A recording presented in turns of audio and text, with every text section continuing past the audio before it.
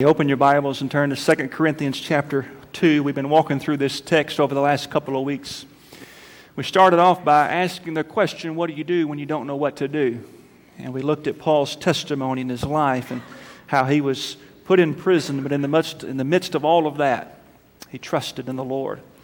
Last week we looked at how to live under the right conscience, how to live with the right conscience, living under a clear conscience. And we looked at Scripture through 2 Corinthians and talked about how even though people may misinterpret what we are doing, as long as we're living with a clear conscience, that's okay.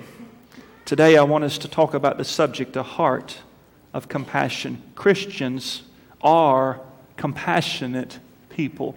And let's see that this morning in 2 Corinthians chapter 2, verses 1 and following. Paul continues his thought from last week. He said, "But I determined this within myself, that I would not come to you again in sorrow. For if I make you sorrowful, then who is he who makes me glad but the one who has made me sorrowful by me? And I wrote this very thing to you, lest when I came, I should have sorrow over those from whom I ought to have joy, having confidence in you all that my joy is in the joy of you all. For out of much affliction and anguish of heart I wrote to you with many tears, not that you should be grieved, but that you might know the love which I have so abundantly for you. But if anyone has grief, he has not grieved me, but all of you to some extent, not to be too severe. This punishment, which was inflicted by the majority, is sufficient for such a man. So that on the contrary, you ought rather to forgive and comfort him, lest perhaps such a one be swallowed up with too much sorrow. Therefore, I urge you to reaffirm your love to him. For to this end I also wrote that I might put you to the test, whether you are obedient in all things. Now whom you forgive anything, I also forgive. For indeed, if indeed I have forgiven anything, I have forgiven the one for your sakes in the presence of Christ, lest Satan should take advantage of us, for we are not ignorant of his devices." Let's pray. Father, I pray you'd bless the reading of your word today. God, speak to us. May we not just be hearers of the word, but may we be doers of the word as well. In Jesus' name, amen.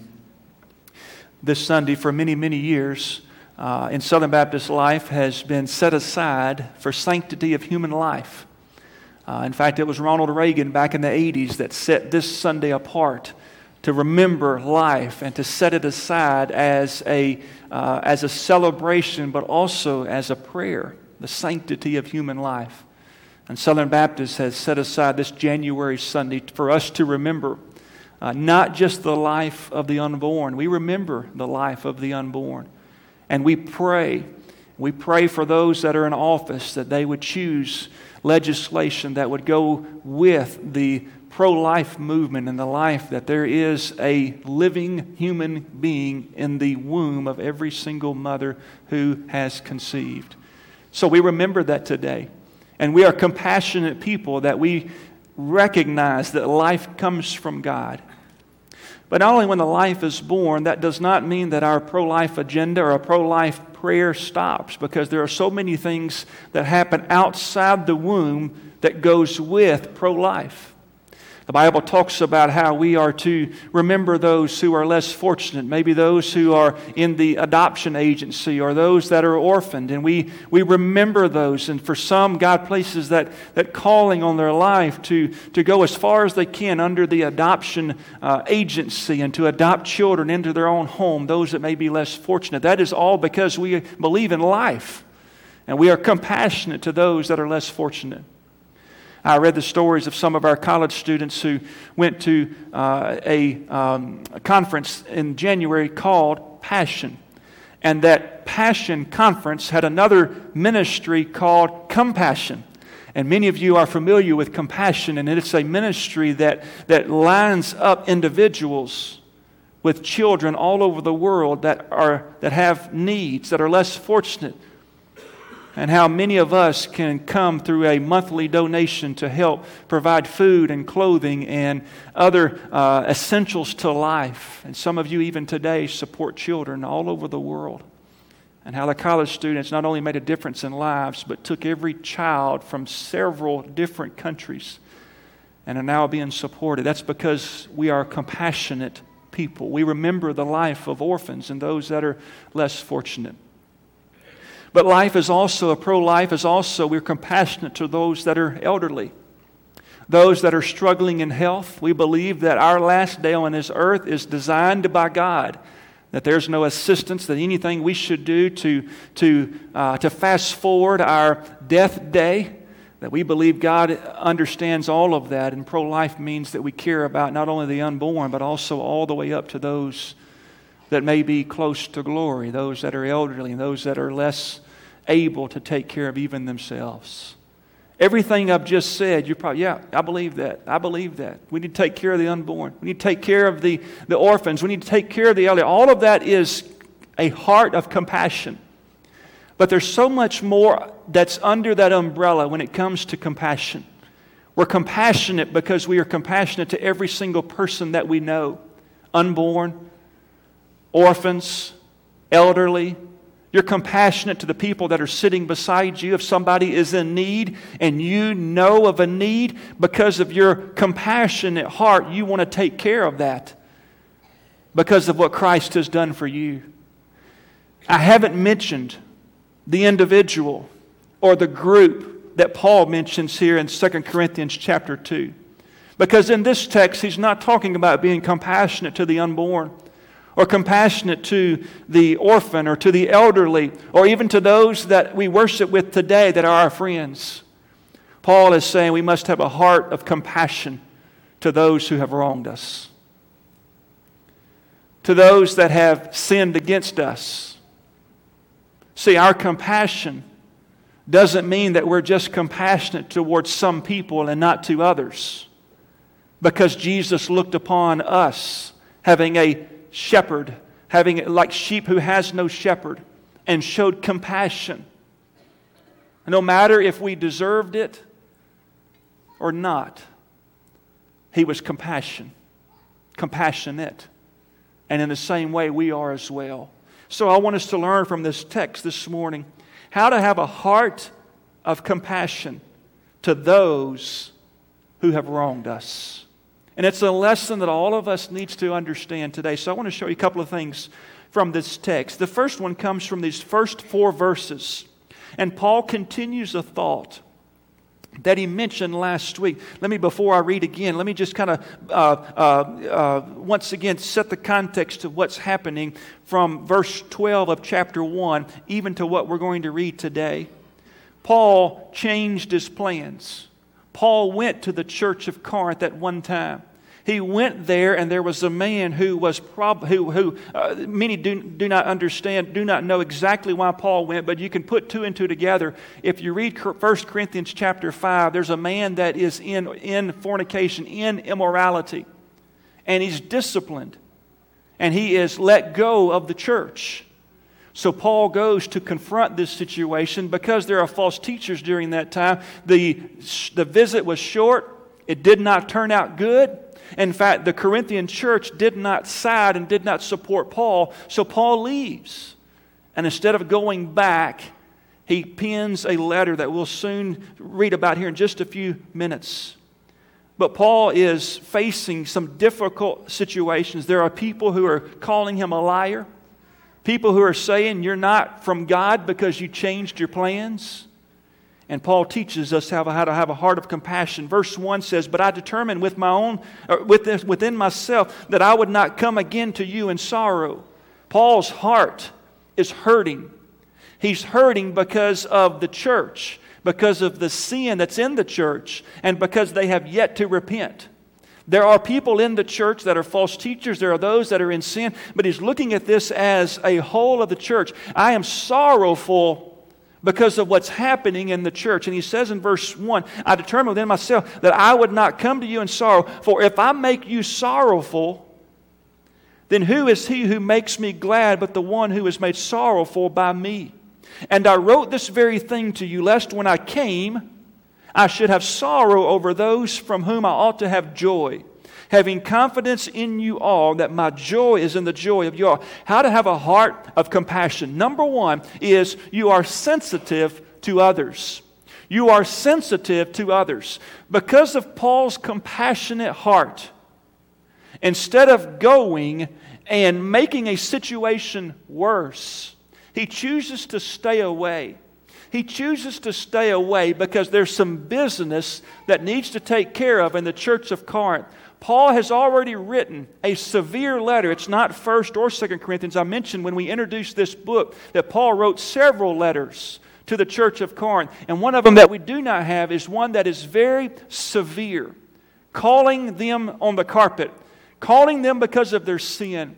And they are dealing with this. So Paul stays away. He is sensitive of what's happening in there. When you have a heart of compassion, you have a sensitivity toward other people. The old slogan is this: a bulldog can beat up a skunk, but it's not worth it.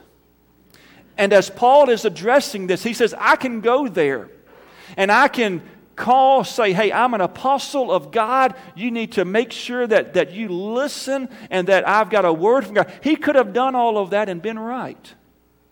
Yet he was sensitive because of his compassionate heart. And he chooses to stay away to give them an opportunity to repent.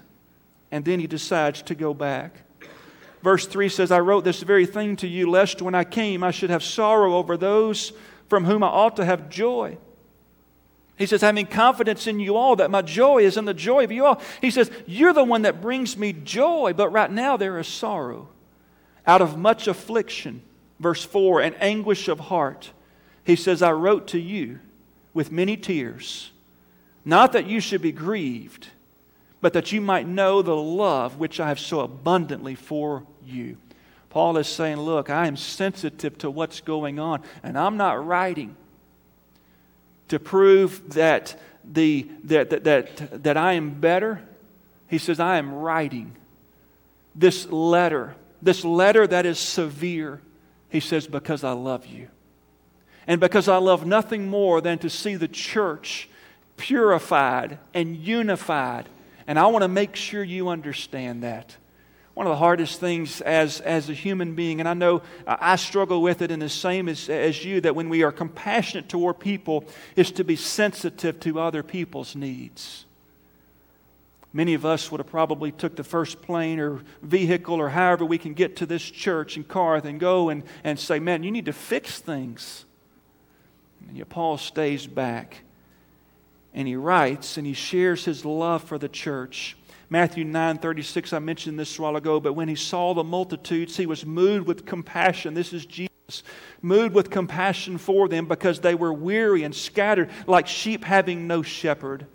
Proverbs 27 verse 6 says, faithful are the wounds of a friend, but the kisses of an enemy are deceitful. You'll know who your real friends are, that when you mess up or there's something that happens that's not in accordance to the Lord and your walk with Christ, that friend will come to you and say, hey, I just want you to understand I'm sensitive to what is going on. And I'm sharing this because I love you. And my desire for you is to be just like Jesus. I don't want to throw it under the rug. I don't want to move on. I don't want to ignore it. But I'm sensitive to what's happening in your life. I hope you've got a brother in Christ or a sister in Christ that can speak that truth into your life. And to be sensitive and to have this heart of compassion. But there's a second thing the Scripture says in verse 5. How to have a heart of compassion. Number one, you're sensitive to others. But number two, you love the church.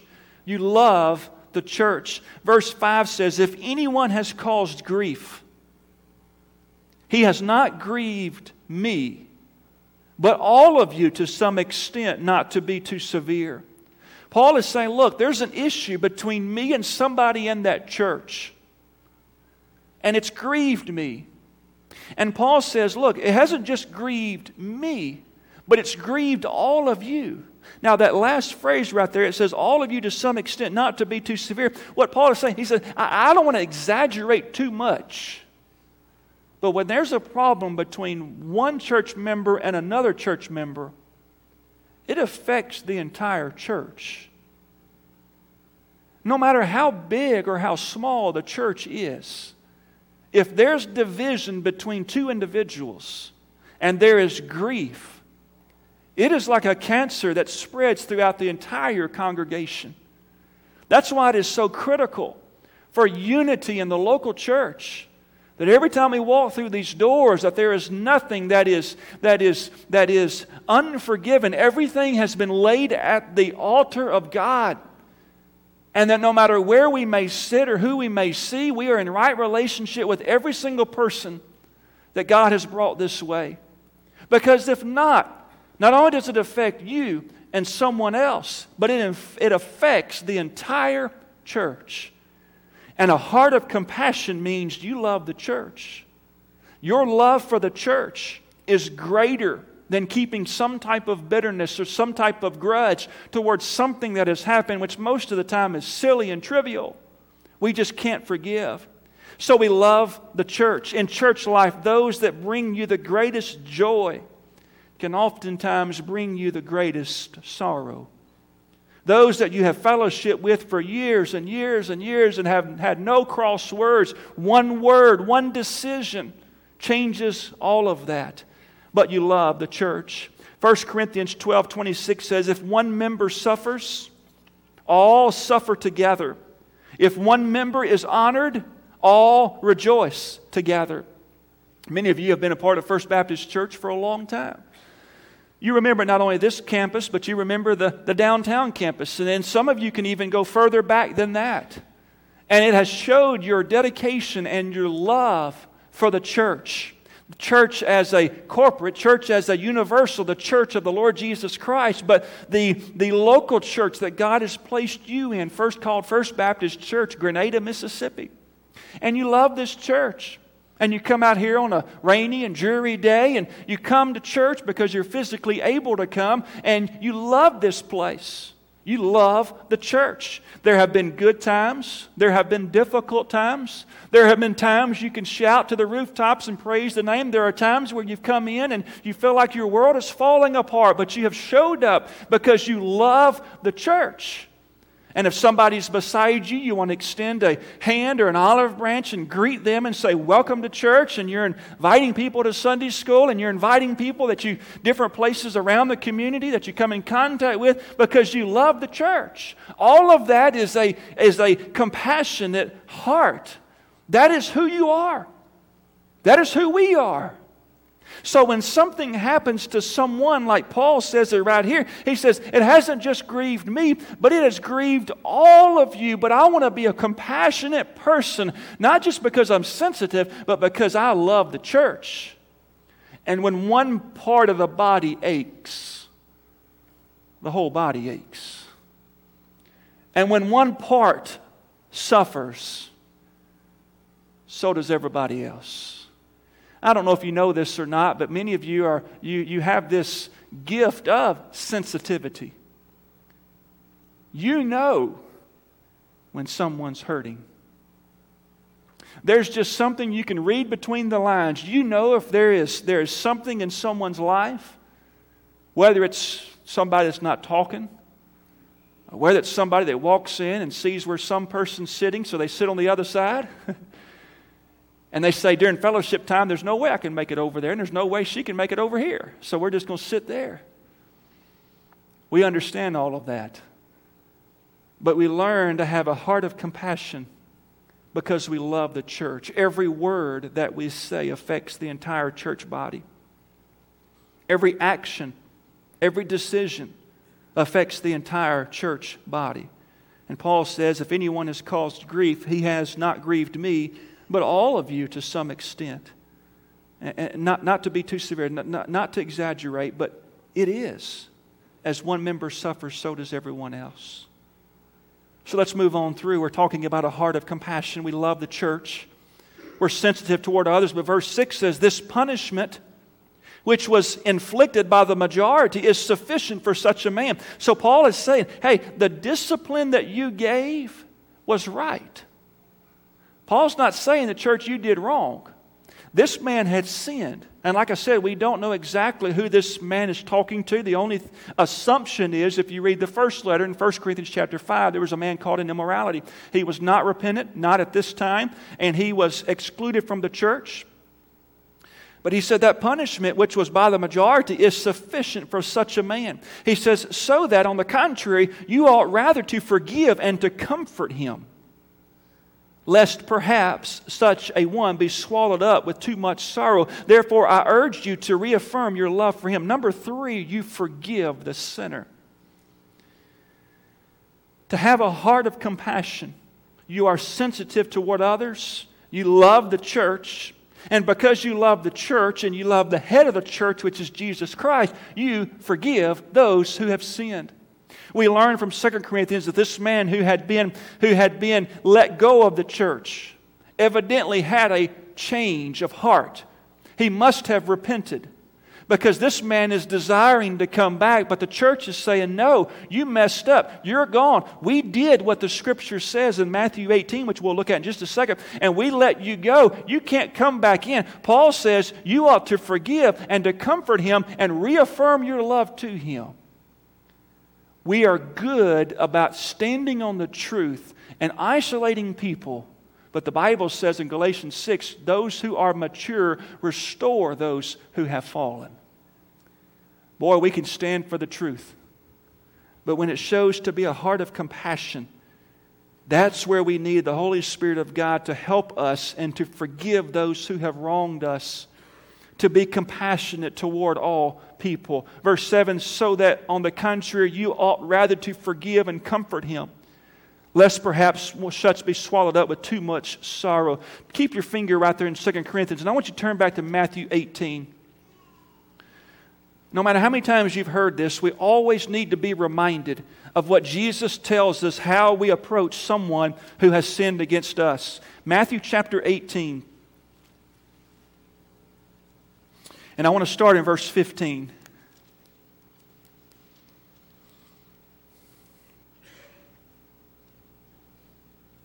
Matthew 18, verse 15. These are the words of Jesus. He says, moreover, if your brother sins against you, go and put it on Facebook and spread it around all of the world. Hang on, let me get back to the Scripture.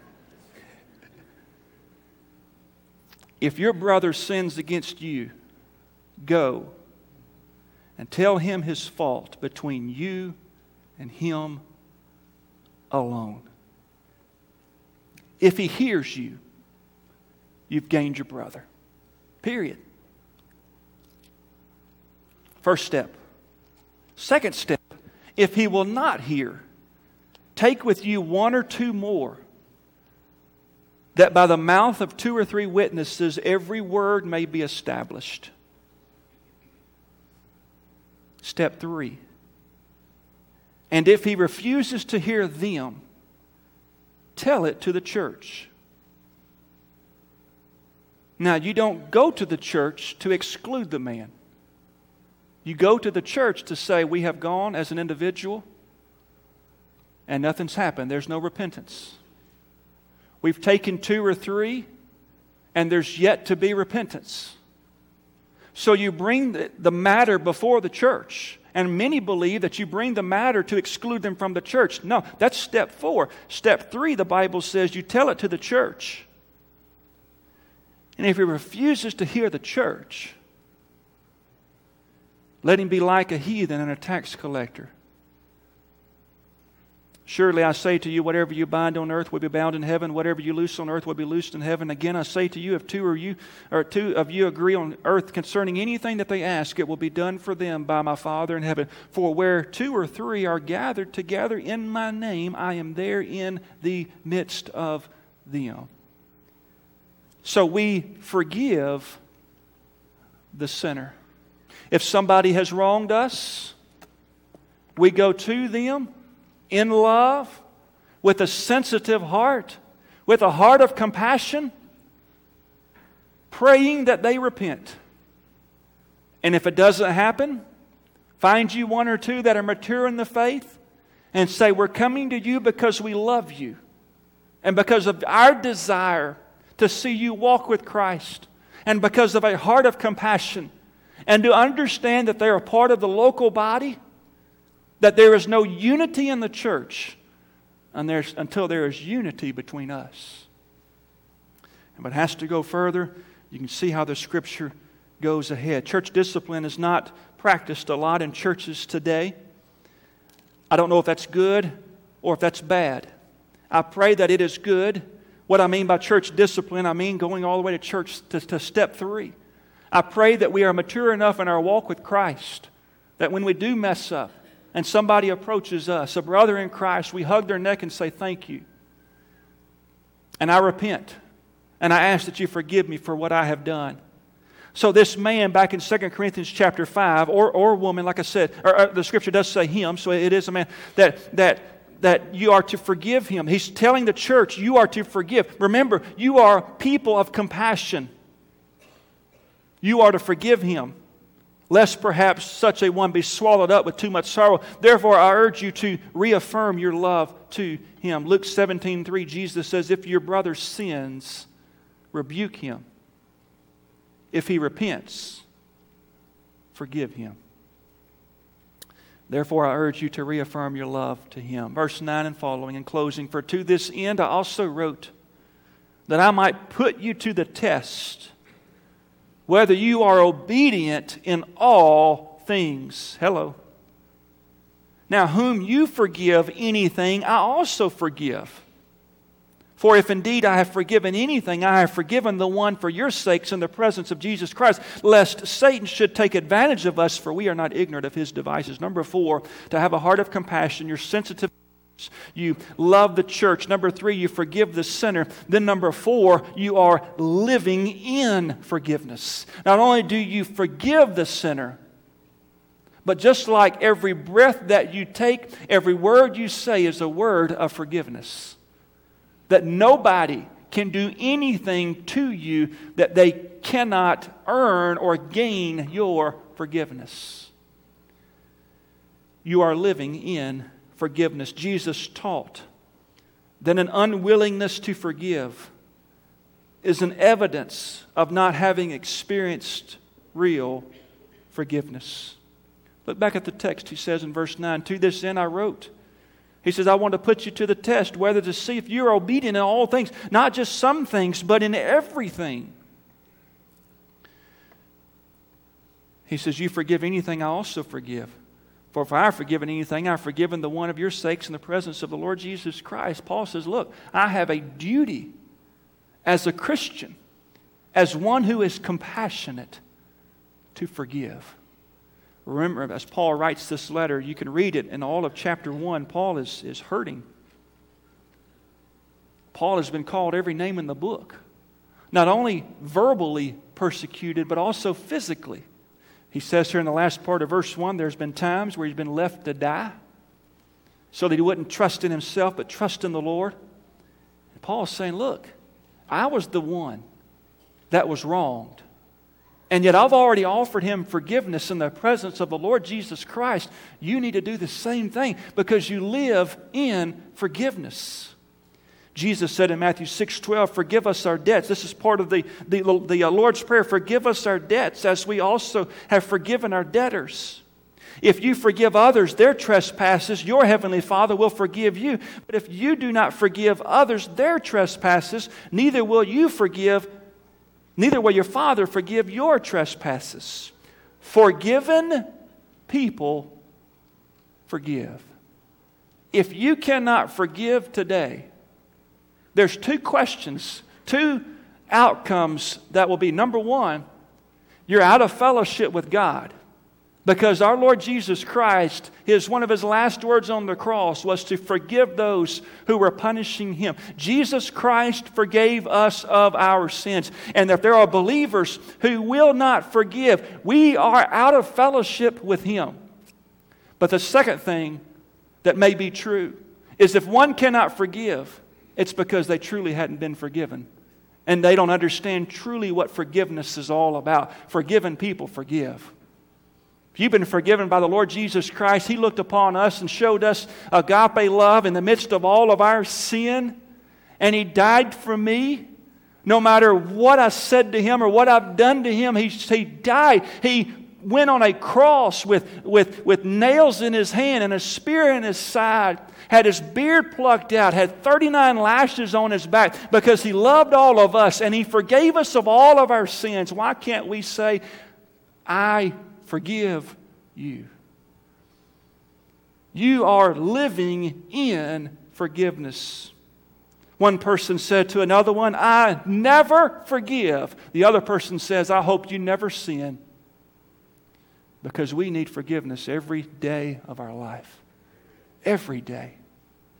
Every day we wake up to the mercies of God and live in His forgiveness. Christ not only demands that we forgive, but He also empowers us to do so. The great thing about this text in the last part of verse 10 says, I have forgiven that one for your sakes in the presence of the Lord Jesus Christ, lest Satan should take advantage of us.